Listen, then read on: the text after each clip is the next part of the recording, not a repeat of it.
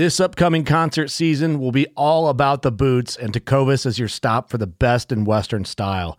Tecovas has seasonal and limited edition offerings this spring and summer, including men's and women's boots, apparel, hats, bags, and more. All Tecovas boots are made by hand in a time-honored tradition with timeless styles that are always on trend. And Tecovas has first wear comfort with little to no break-in period. It's hard to find this level of comfort paired with this level of style. Stop by your local Tecovas store, have a complimentary drink or two, that's WCB style, and shop new styles. The smell of fresh leather and friendly staff are at your service. Many stores even have leather custom branding to make your boots truly personalized. And with regular live music and events, there's no in-store experience like it. If you can't make it into a store, just visit tecovas.com. That's TECOVAS.com. They offer free shipping on all boots, as well as free returns and exchanges, and ship right to your door. Go to tecovas.com and find your new favorite pair of boots today.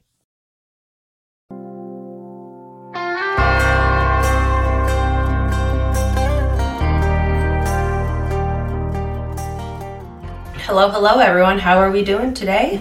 Hopefully you guys were able to get outside and get some of that fresh air, especially during these crazy times. We all know how good that fresh air is for your health and your happiness. So hopefully you guys all got to enjoy a little bit of that today.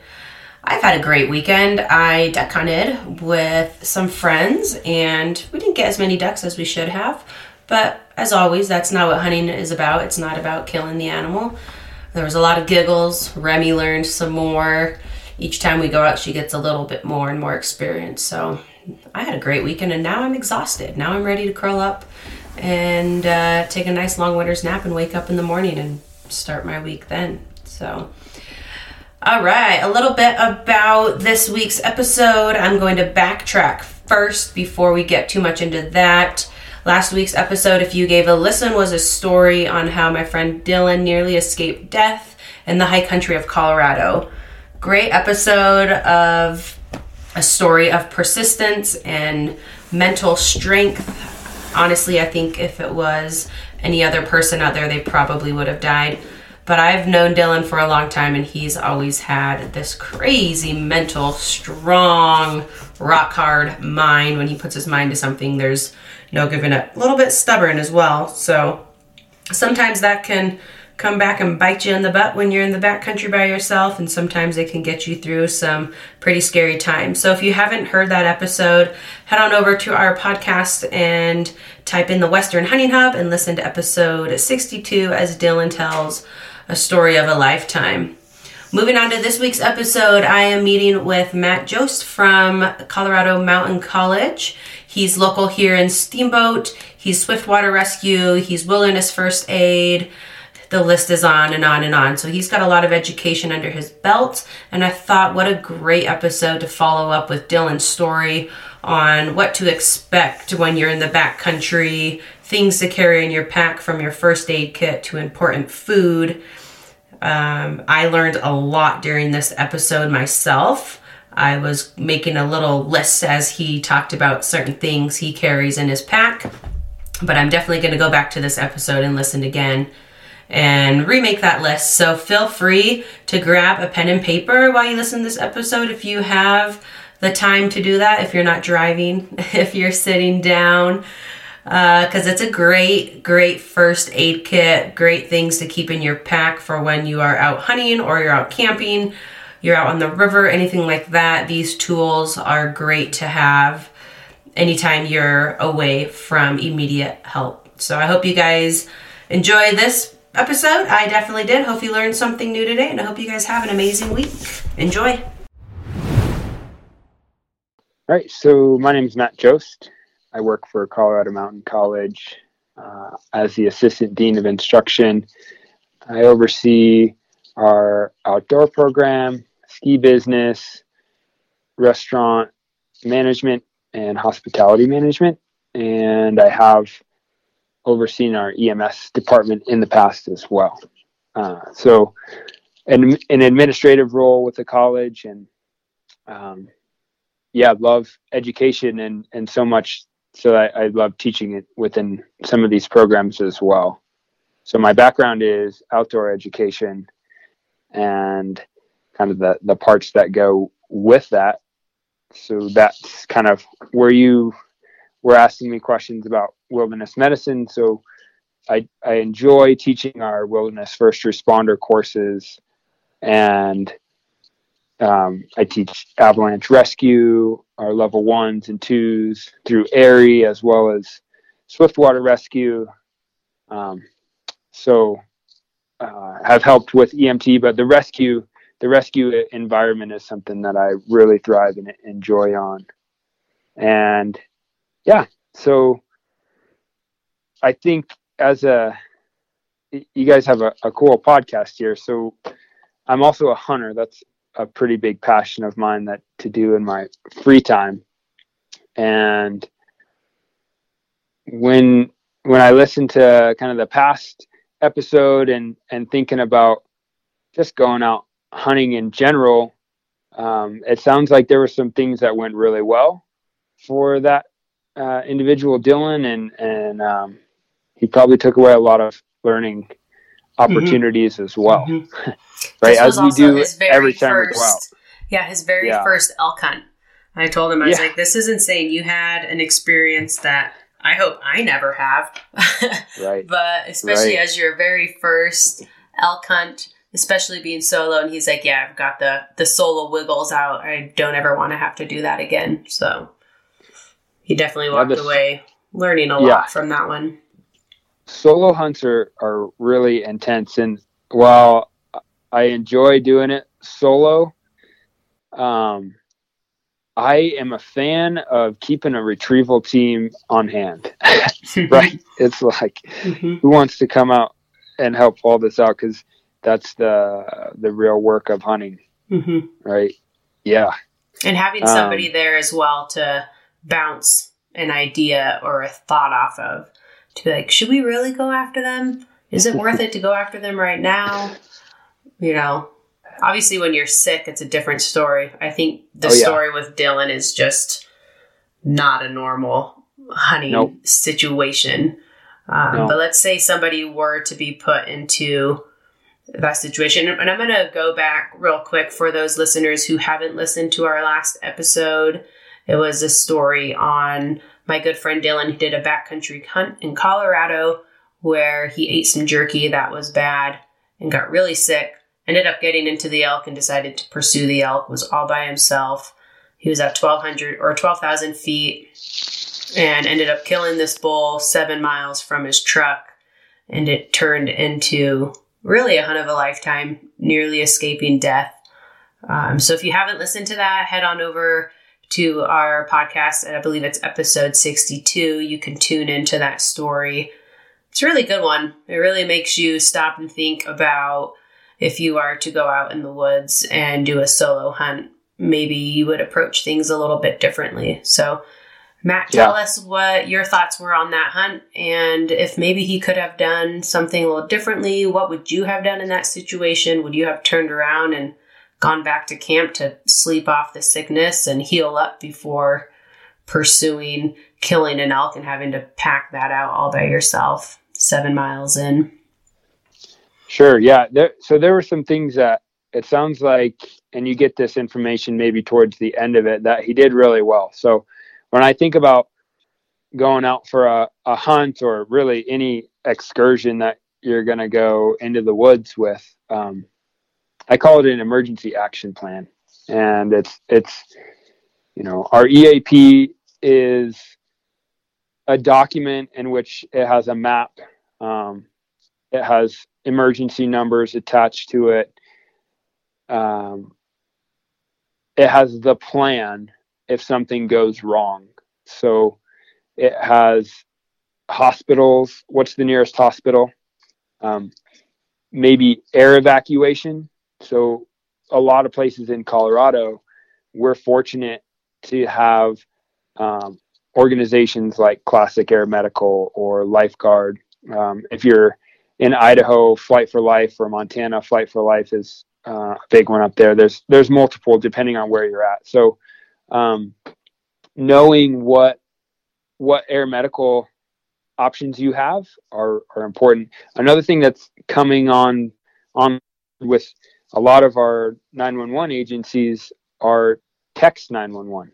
So if you have an inReach or maybe you just have cell service, can you text 911 what issues you're having?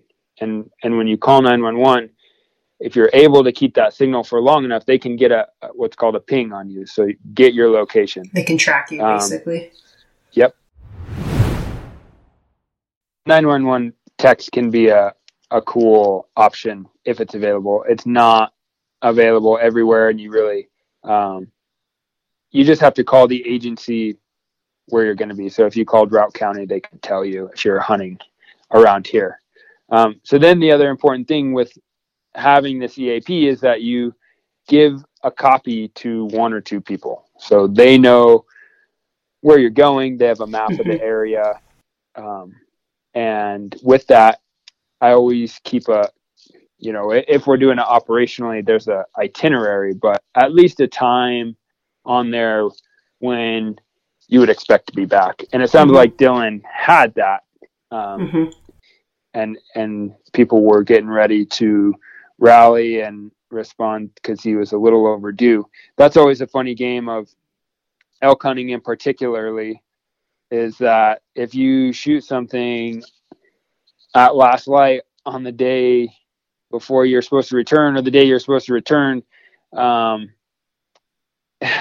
you're working into the night. And so if you don't, it's like sometimes I'll say to my wife, just give me like 6 extra hours. That's usually what I tell my friends and family too. I'm like, ideally I'm going to be back for this time, but I'm going to have a grace period, because if I'm packing something out, especially if I'm by myself, max of like 10 hours after that, then you should be worried. Yeah. Don't get worried till this time. So, and then, I'll take a picture of that or bring a paper copy of that plan with me too. With electronics these days, it's easy enough to carry a lot of that on your phone. But the other thing about the phone, like Dylan found out, is that sometimes our phones die. And that's the hard part of technology, or just like the extra step that you gotta plan out for that. So that's like that pre-trip planning that I go through in my head. And then I kind of jumped into this thought of equipment list. So I like it. Whenever I'm going out, I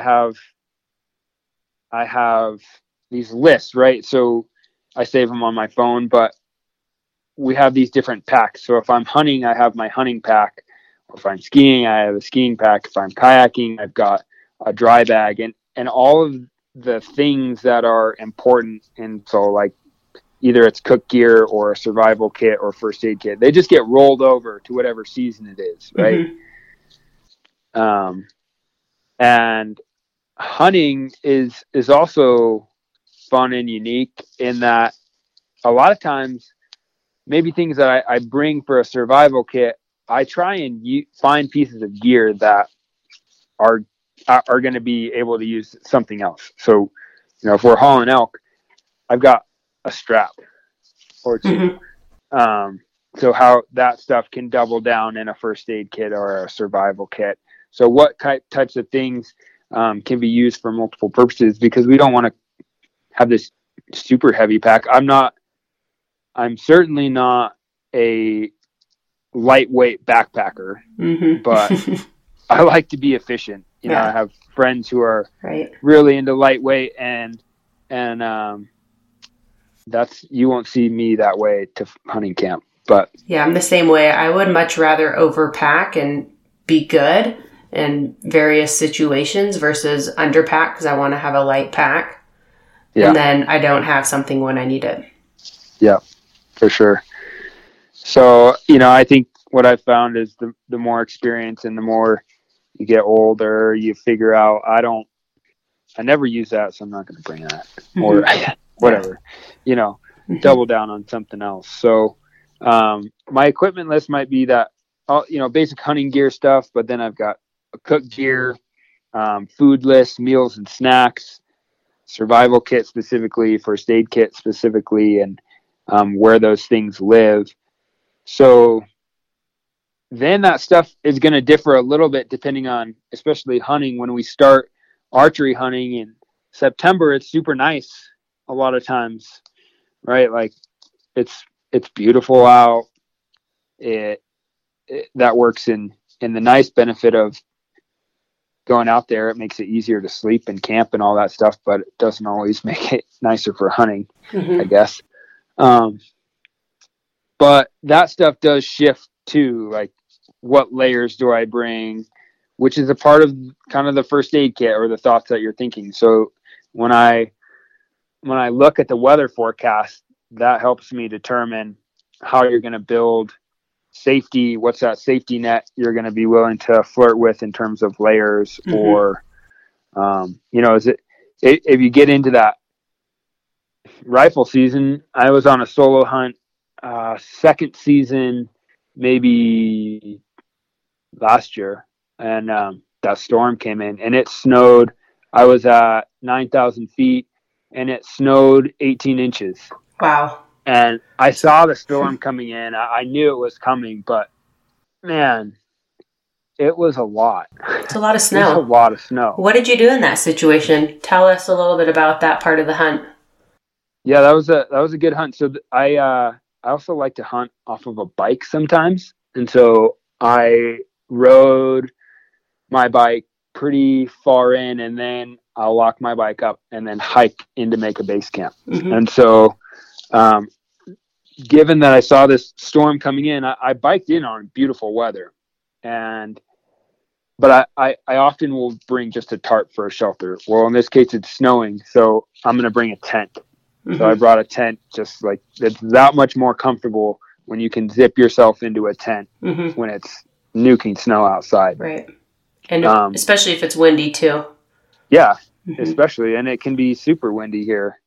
And so then you've got to think about, all right, if that snowstorm's going to come in, all of your water sources could get frozen, or they're going to be buried by snow, and getting water when it's super snowy and cold out sucks. So that plays into some of that gear list. When I go out there, I'm bringing some way to carry extra water. So that could be, I use what's called a dromedary. It's like a camelback, but it's just to carry water. And so with that, we talk about treating water. You can either treat your water and fill these things, or you fill it with dirty water and bring it back and filter that later. Gotcha. The best, I personally would rather I filter my water and then fill up the dromedary or camelback. I'm not a fan of camelbacks because of the hose that can get clogged or freeze, right? So the dromedary is just a carrying device. It's got a little lid on it. With a spout you could drink water out of too. So I planned for that snowstorm to come in and filled up water and had water, and then put that water in the tent, actually, because I didn't want it to freeze. Exactly. Yep. So there's that. And then, knowing that it was going to snow, when you're using a backcountry stove, if you're going to be using snow to make your water, that takes a lot of extra fuel, or just when it's cold, it takes extra fuel to make it all burn efficiently. So you've got to really look at the weather forecast too, to plan in how much fuel you're going to be bringing in and what are you going to cook. And, Mountain House, obviously super easy, boil water poured into that. I actually prepare my own meals. I think, Mountain House can be fine, but I'm more of like bringing pasta and a supplement of chicken or something like that, and rice and beans. Yeah, the Mountain House doesn't sit well with me. Yeah. I can't do it. I'm way more into making my own. Mm-hmm. You can dehydrate things, which is a super, obviously more planning goes into that, but you can dehydrate all these meals and bring them into camp and just put water in it. And that makes it super easy. Same way that you get Mountain House, but it's good food from your, from a grocery store that you normally get. Right. So then, something to think about from the first aid side of things constantly as we're talking about water is that water purification system. My favorite filter is a Sawyer filter. It's basically got a little bag, and the filter is about this. You can put your hand around it, and you just fill that bag up with your running water there and squeeze the water through the filter into a water bottle or wherever. They're like $15, $20. Pretty cheap. Pretty expensive. Replace the bag off of that. Yeah. So they can filter a lot of water, and you can drink out of them. But Aquamira is another one. People are into that. It's more of the chlorine-based solution. Life Straw, they make cool water bottles with filters on them too. So and you can buy those in like Walmart, I believe. Yep. Pretty accessible everywhere you go. But some sort of water purification. You got to have something out there. And then part of that trip planning is where are your water sources? Fortunately for hunters, we're looking at that too, right? We're like, okay, where you find water, you're going to find elk as well. So I kind of think of it as we're out there and we're all going to live together right during that time. Exactly. We're all just hanging out. Yeah. I was on a hunt this year for first archery, and it was in the high country back behind Redstone, Colorado, and all of our scouting was through Onyx. We never had been back there before, but my friend had a mule deer tag and an elk tag, and he was like, "You want to come with and film it for me and just hang out, be an extra set of eyes?" And I couldn't resist, so we were looking at the map, and there's all these different water sources. And we get up there, and the closest water to where we were camping was down the mountain or up the mountain into the next basin, because all of those water supplies were dried up because it was an insane hot year. And maybe that's what happens every year. I'm not sure, but you can't always rely on your map source. It says, okay, here's water, here's water. And we got up there and we were dehydrated every day because we brought all Mountain House meals. And so we needed water for that. We needed water to drink. And we were almost in like this haze every day where we were just kind of delirious. Our energy was low.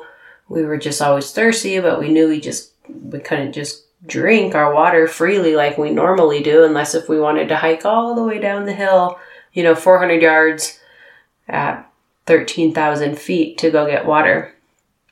So don't always rely on your mapping system to tell you where the water is at. It's important to know if that's actually accurate or not. Yeah, for sure. Have you ever had to try the tablets? Using the tablets to put in your water to purify it? I've messed around with them at home. I've never brought them into the field to use. I would think that would be a great thing to have in your pack as like the ultimate backup, because one of the water supplies that we did find, it was really slow moving water, pretty muddy. So, you dug out a hole and kind of waited for the sediment to settle and then put the pump in and kind of wait a little bit for that to settle and then start pumping. But I feel like the tablets is always a good thing to have. And I always carry those in my first aid kit as well, just as, the backup plan C, plan D, if you can't get somewhat of clean water. Yeah, that's always been my Aquamira as a backup. Is it's a part A and B solution. Okay. And you just mix it.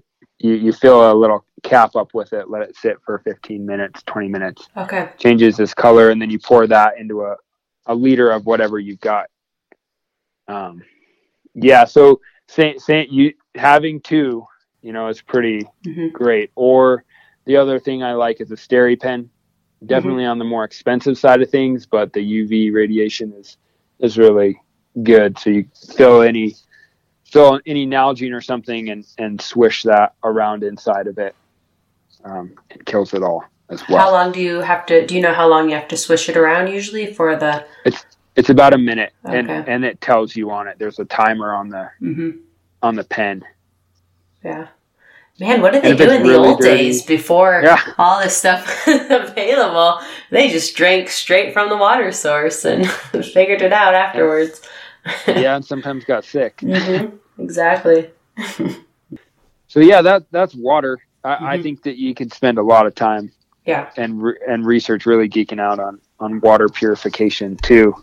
I think that the other piece when there's planning of our meals and things like that, and especially as hunters, you wake up in the morning and you want to just grab something and go. I'm not going to make a big meal or something before I head out. So, but making sure that whatever I'm going to eat in the morning is usually like a hot drink or a coffee or a tea or something, and then a bar.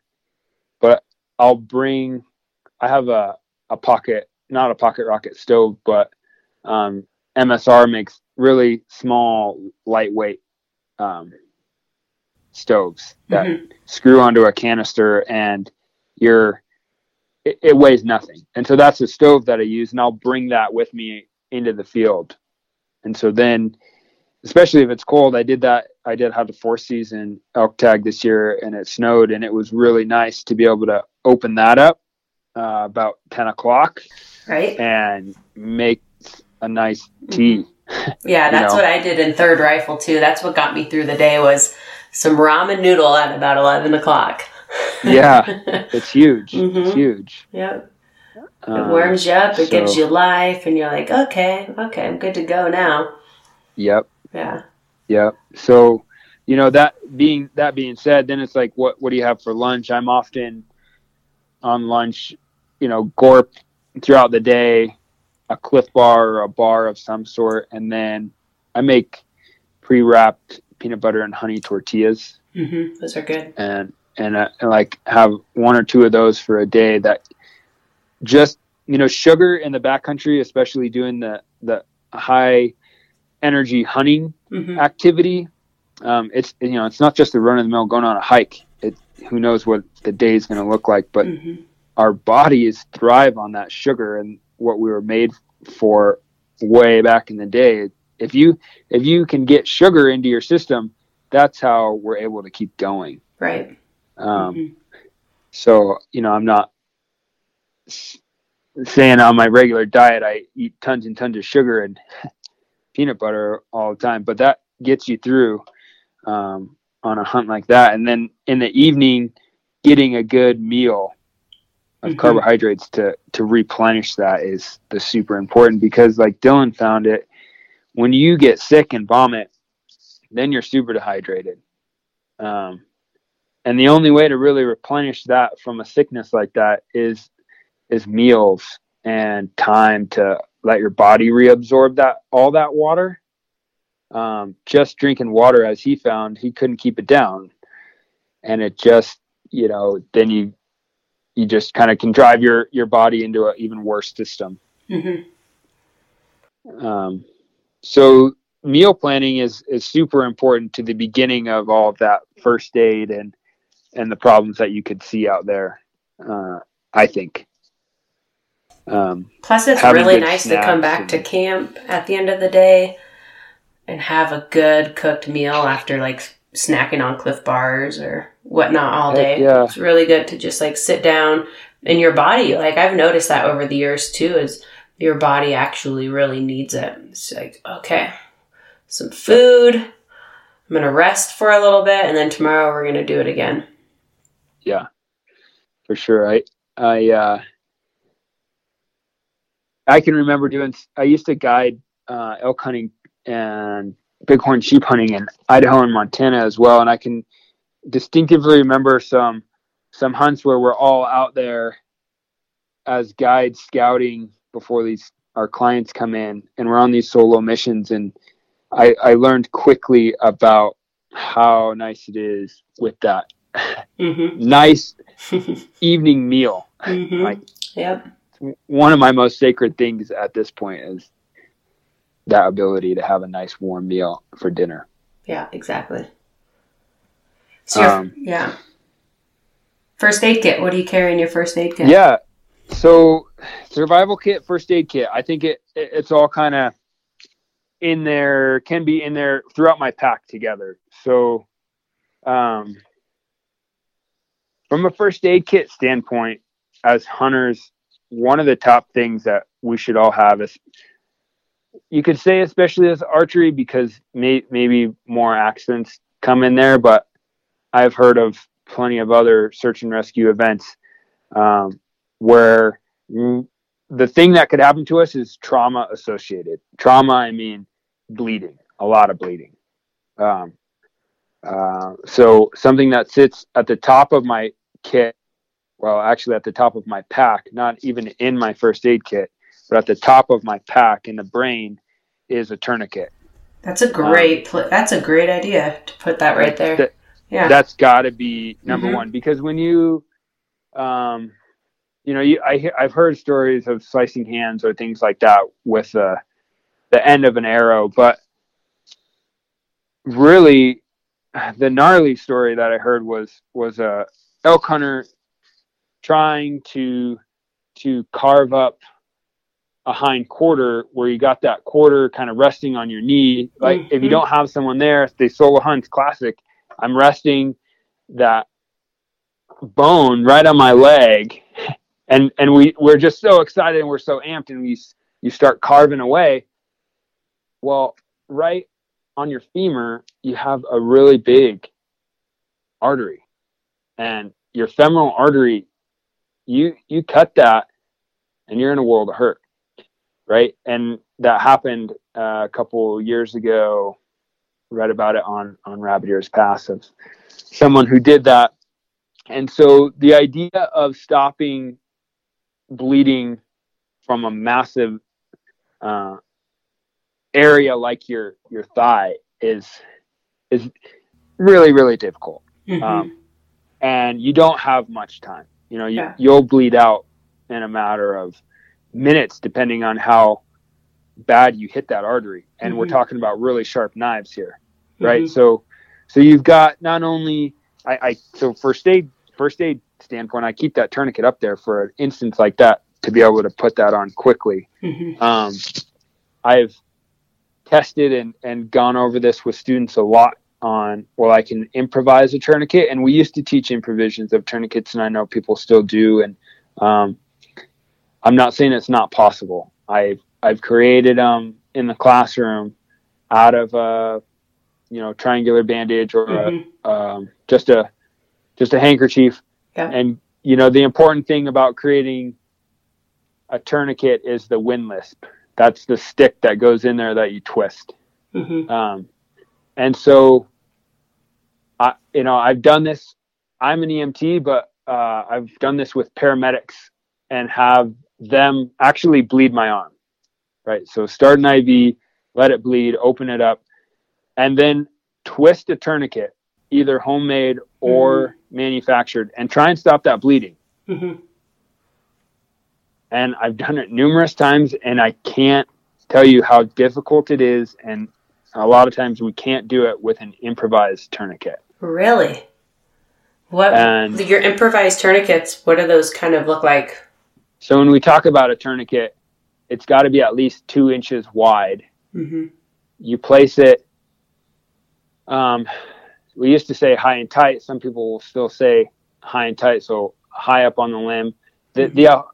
I teach more now, 2 inches above it, wherever that wound is. So 2 inches above that site, and start twisting. And how do you know how tight to twist it? Well, until the bleeding stops or we lose the distal pulse. But really, like, the whole point of it is to put it on there, and hopefully you lose that distal pulse at the time that it stops bleeding. But sometimes you just have to keep twisting till it stops.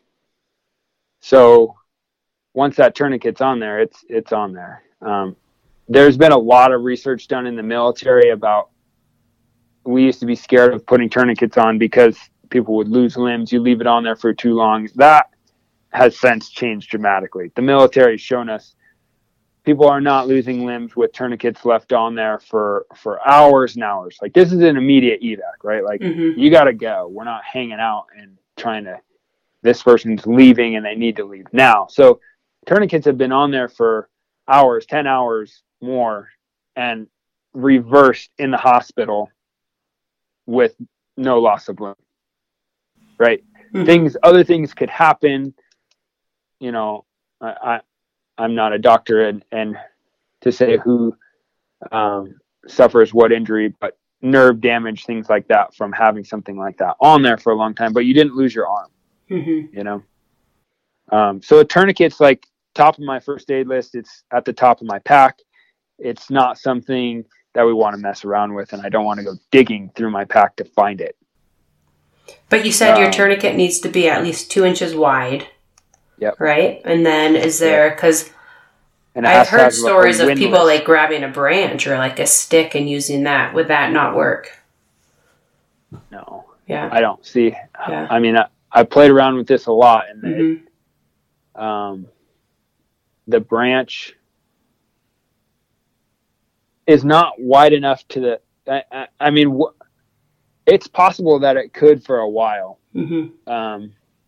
I just don't see how you can get that tight enough, honestly, before it breaks. Yeah. To actually cut off the blood flow and stop it from bleeding.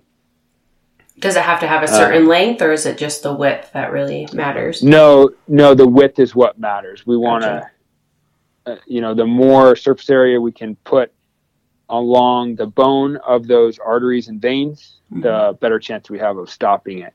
And the only way to get that tight enough is with a windlass. So that could be a strong stick. I like to think of maybe a tent stake, or you could use a knife or something that's not going to break. You're going to be cranking on that thing, and then it gets strapped down to the arm.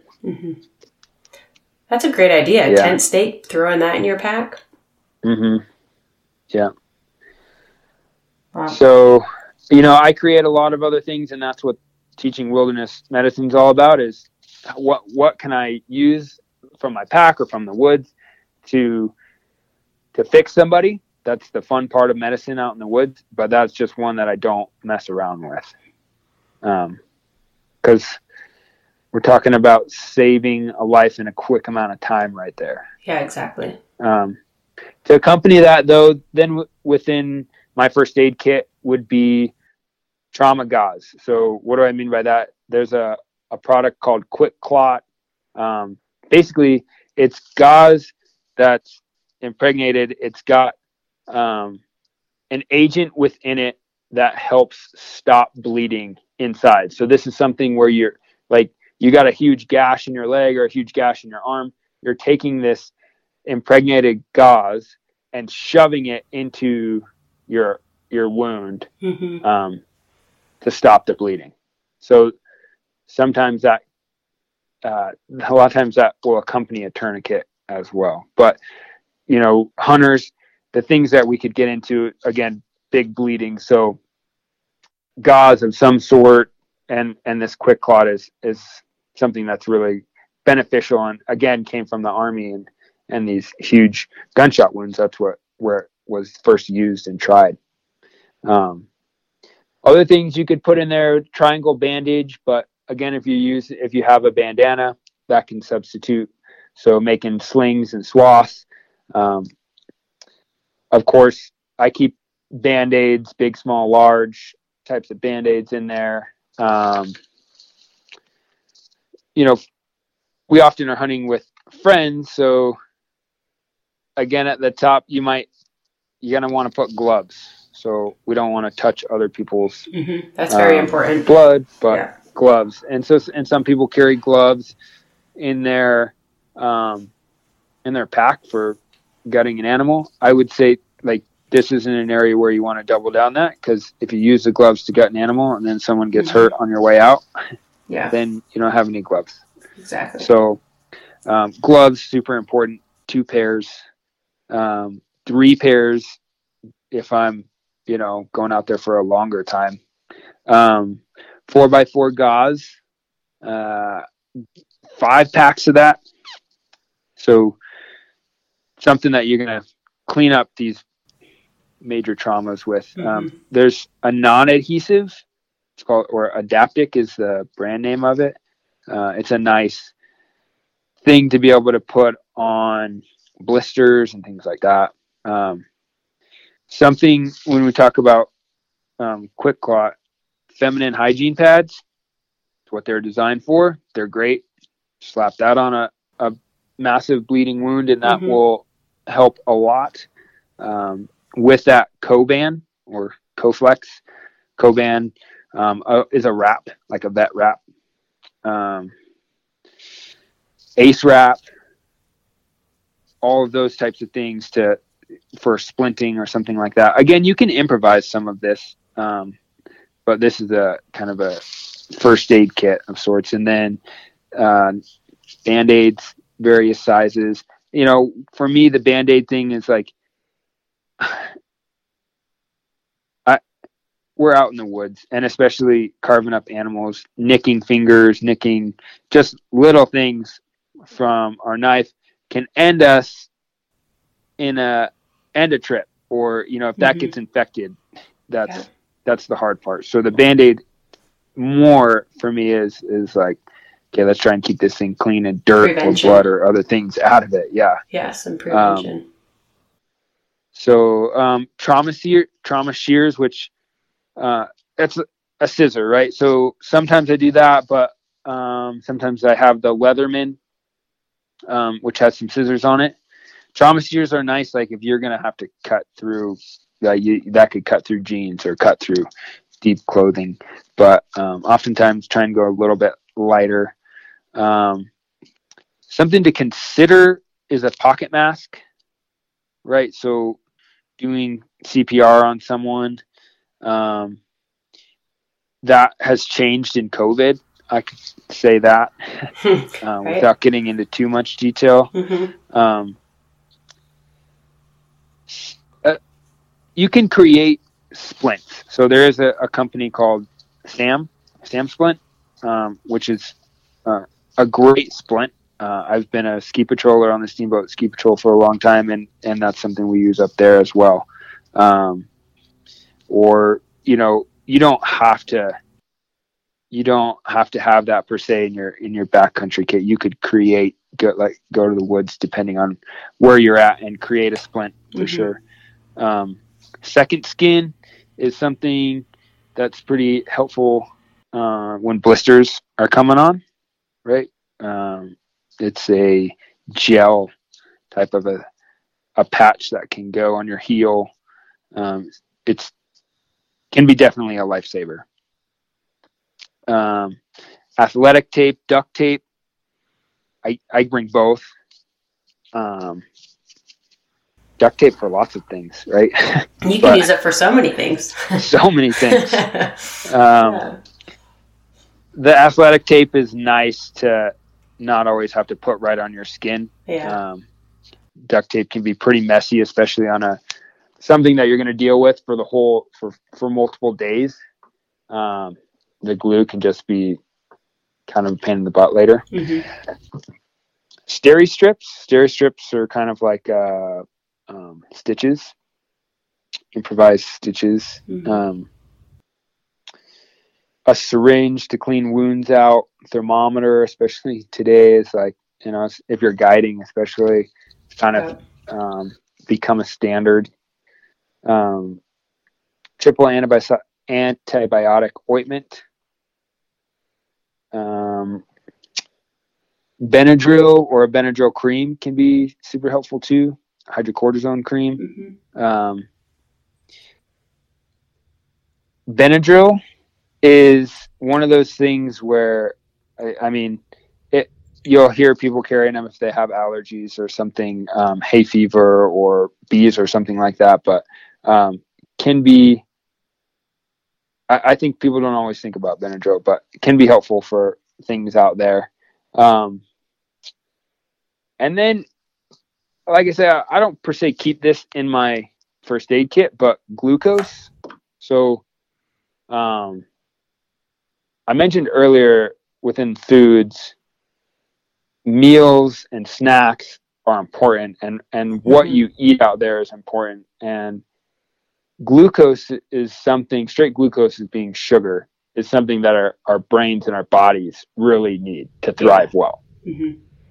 And when you think about the snacks that you're going to pack, not every sugar candy is equal in its glucose. Correct. Right? That's a great point. So it's really important to read the packaging, read the ingredients of how much sugar is actually in those things. So, being from Steamboat 2, I bring Honey Stinger gummies. Yeah, Those the Honey Stingers awesome, are great. Right?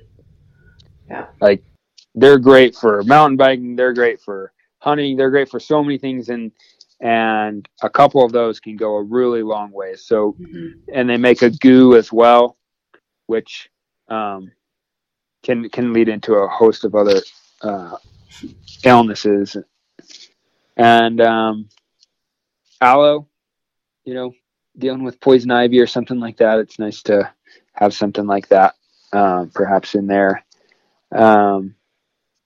So that's kind of, I think, maybe the last thing.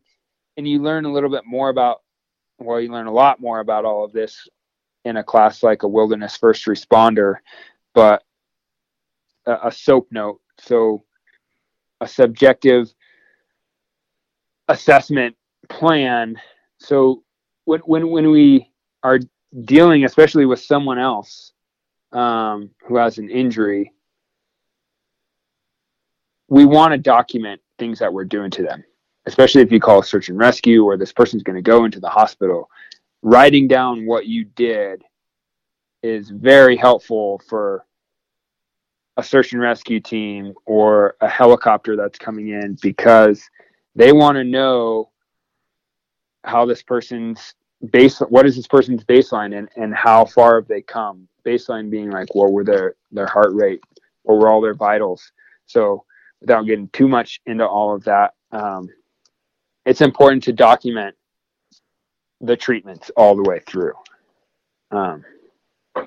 So that's the first aid kit. I think an important thing to plan is if we have a big trauma like this, it's going to take a long, long time to get out, right? So if you have a big cut that needs search and rescue to get out, whether that's a litter or something like the person can't walk out, that's when we come into this survival kit.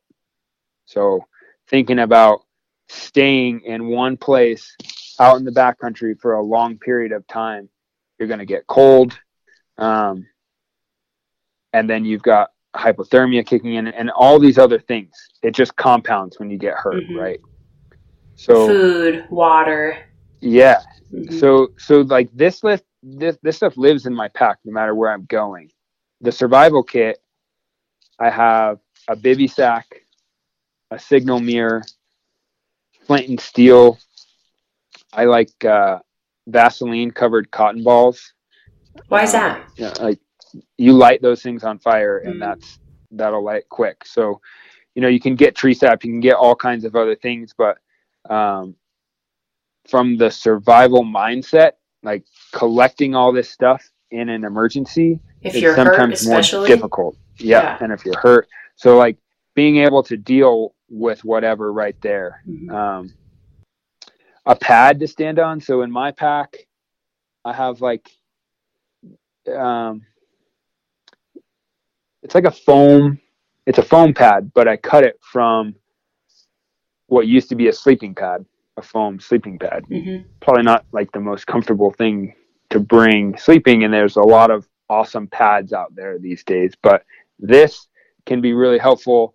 I encourage everyone who I'm traveling with to have a piece in their pack, and getting someone up off of the ground is the difference between getting hypothermia and not.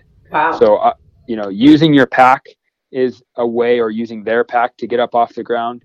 But then you need more pieces. So the pack and the pad. And if you're with somebody else and they have a pack and a pad, now we can start to get this person up off of the ground into some more warm layers in a bivy sack, preferably like you've got a sleeping bag. So this is, I got to go back to camp or something to get this, or put on more layers.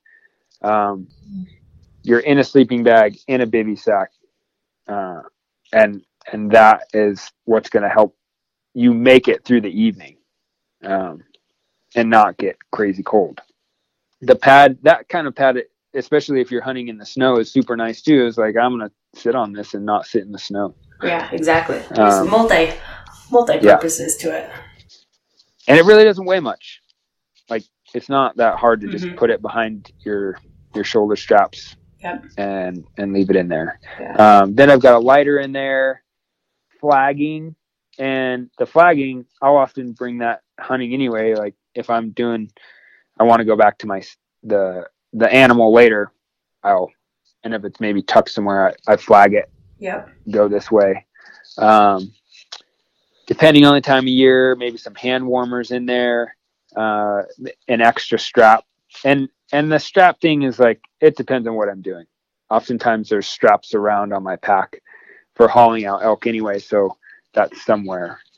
So that's kind of like that survival kit. Important things. I think within other systems, something that we all have is a knife, or hopefully multiple knives. Hunting, just one of those things. I like knives, so I'm going to bring a few. Exactly. A multi-tool. So it's got pliers, it's got scissors, it's got a little saw in there, all kinds of things. And this technology is probably this other big piece. So this is the survival kit type of thing. But when everything's going down and you're gonna need help, do you have a cell phone that has battery? I do bring an extra battery to be able to charge my phone. And in addition to that, I've got an inReach. So there's companies that make that different. So Spot was probably one of the big known companies that first came out with it. Garmin inReach is something that I really like.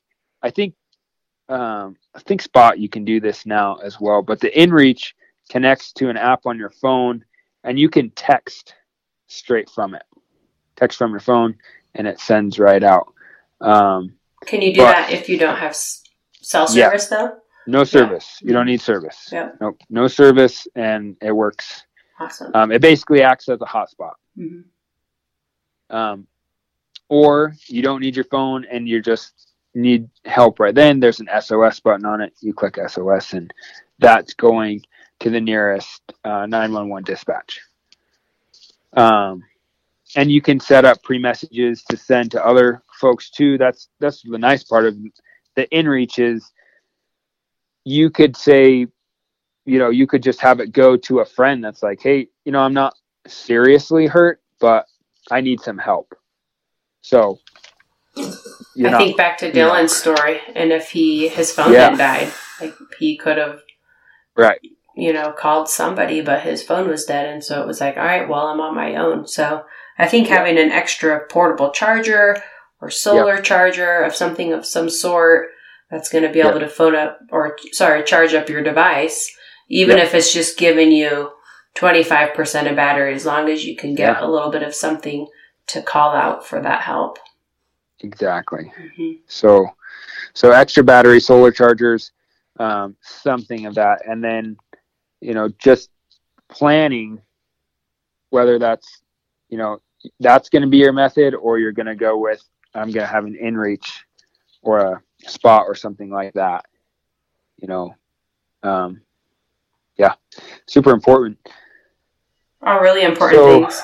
Very important. Yeah. It's kind of a whole host of things and maybe a lot of information, but I think I'm going to definitely go back through this episode, and I'm going to write a list of everything you said, because there's a lot of things that you talked about that I don't have in my pack.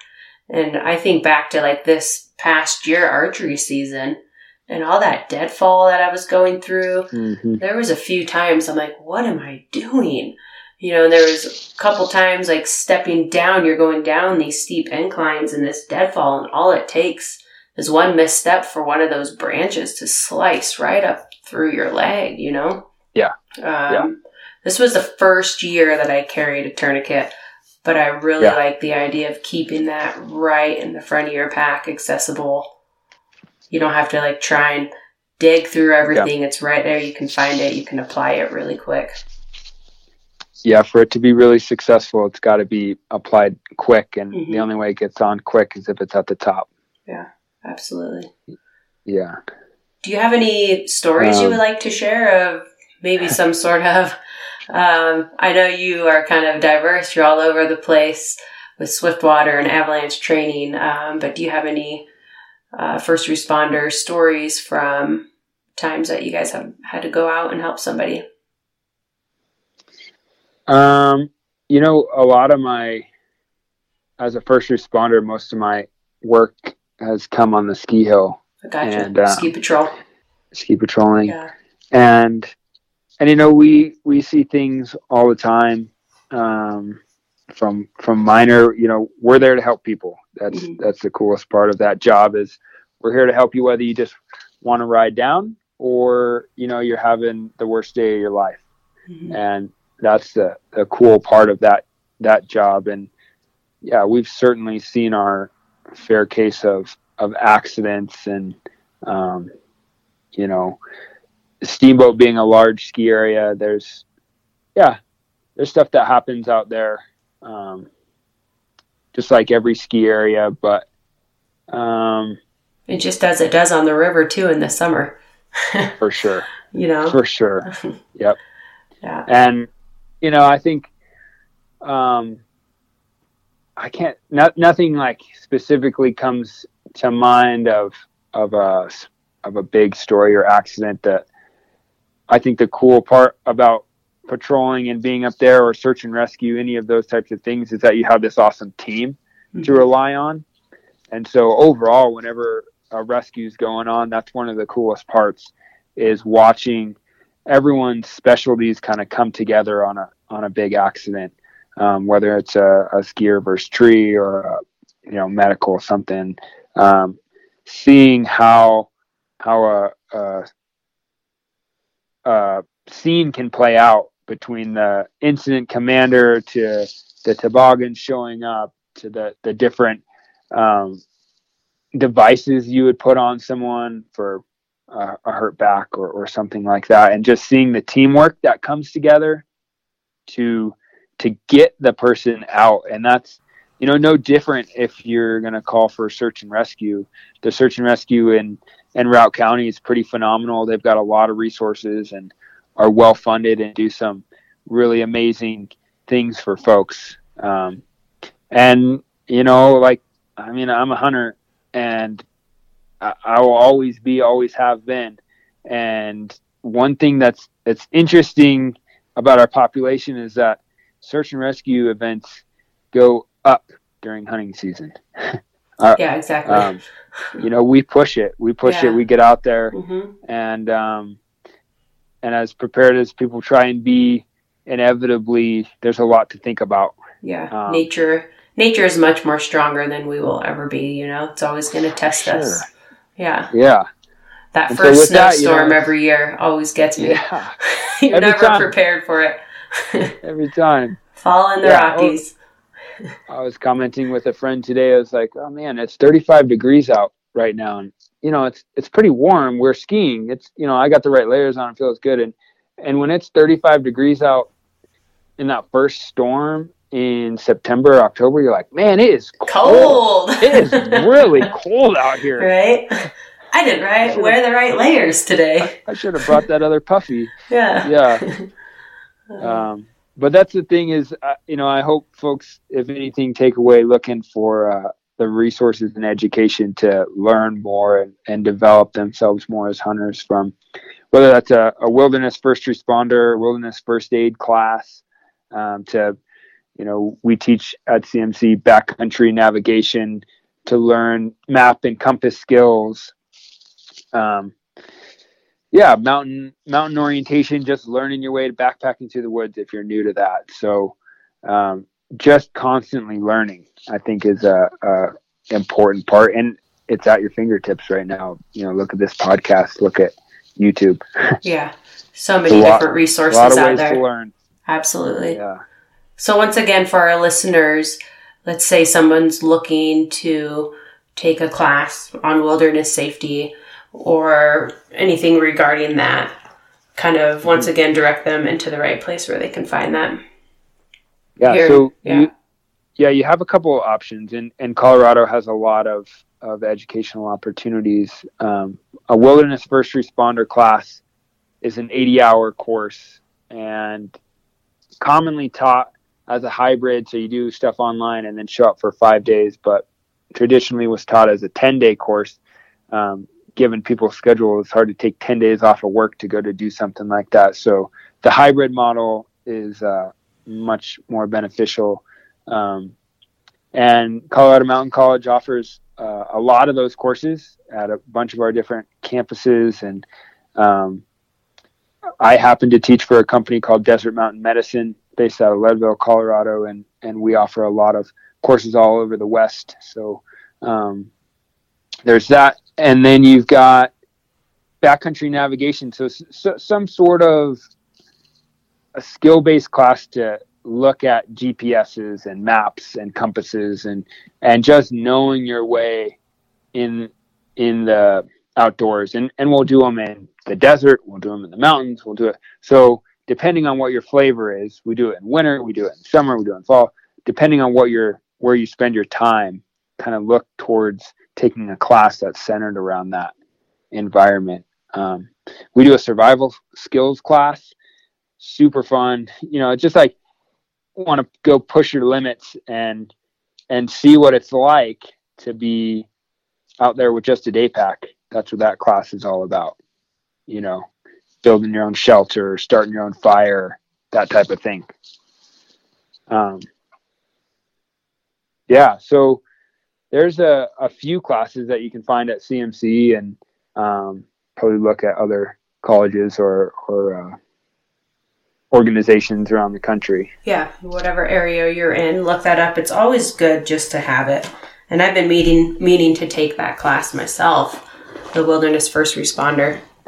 Yeah. So you and I will probably have to talk about that. That sounds good. Yeah. We can do that. Get a course lined up. But a lot of really great information tonight, Matt. Thank you so much for coming on. I have learned so much. I've got a little list going of things that I need to add to here and there, and hopefully our listeners are able to take something away from this.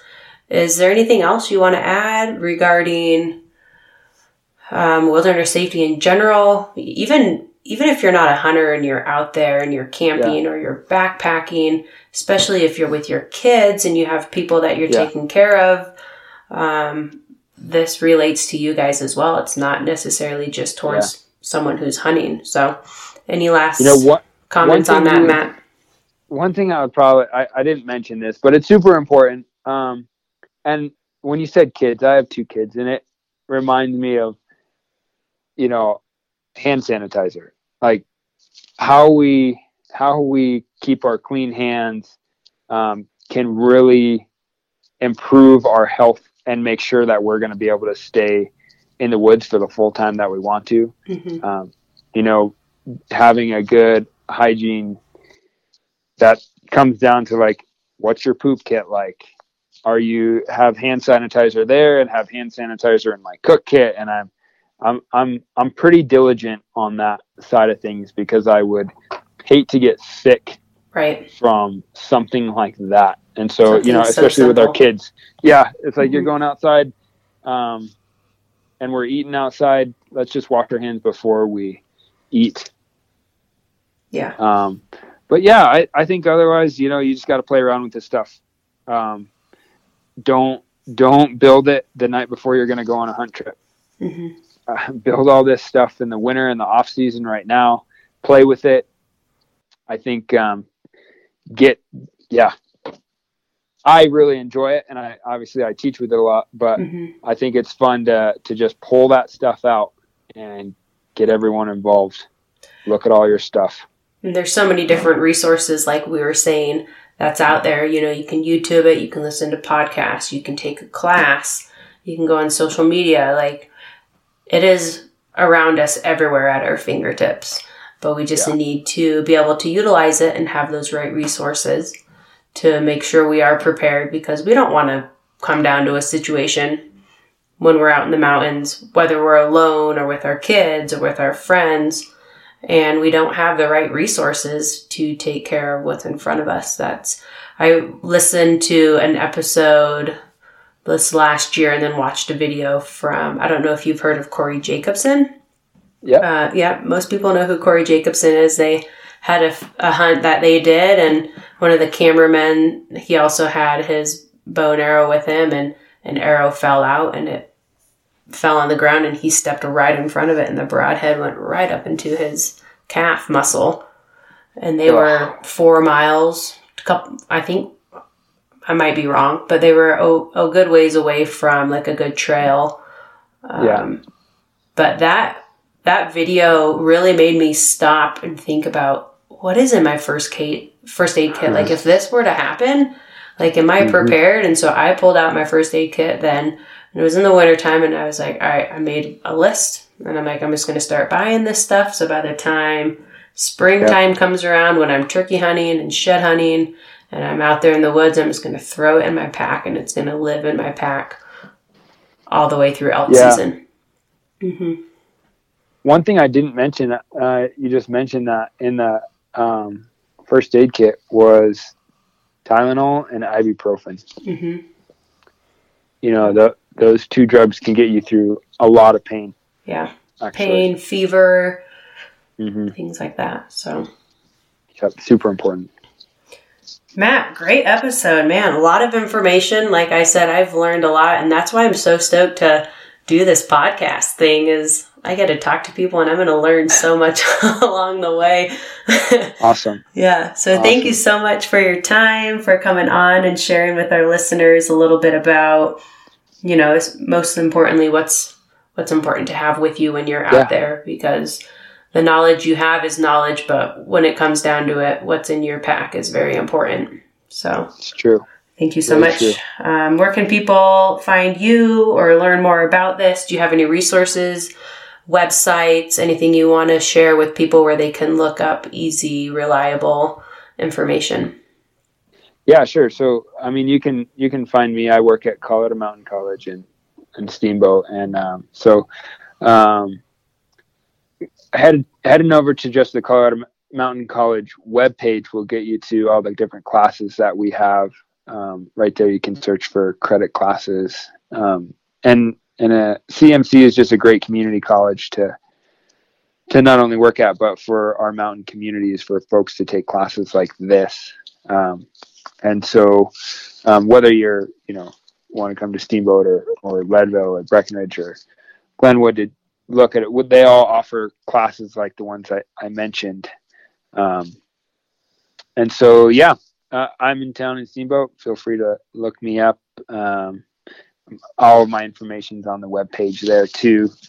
And And also, if any of you guys are looking to take a Swiftwater course, which is a lot of fun, if you run rivers, whether you're a fly fishing guide or a private rafter, or you're going out with your friends or your family, the river is also another place that's insanely powerful. Being a raft guide for 9 years, I've really come to respect the river. I've taken the Swiftwater course twice, and I think I'm due to take it in the next year. But it's also another great resource to have, and we have so many different companies and people around here in Colorado in general that offer that course. So that's another one. If you guys are out on the water, it's another really great resource to have. For sure. So, which we should do an episode further on down the road about that one, about Swiftwater rescue. Sure, we can do that. That's a whole nother topic. We can do that. Yeah. It is. So. It is. All right, Matt. It's been great. Thanks once again. Thanks, Drea. Yep. And have a good night. You too. This is God's country.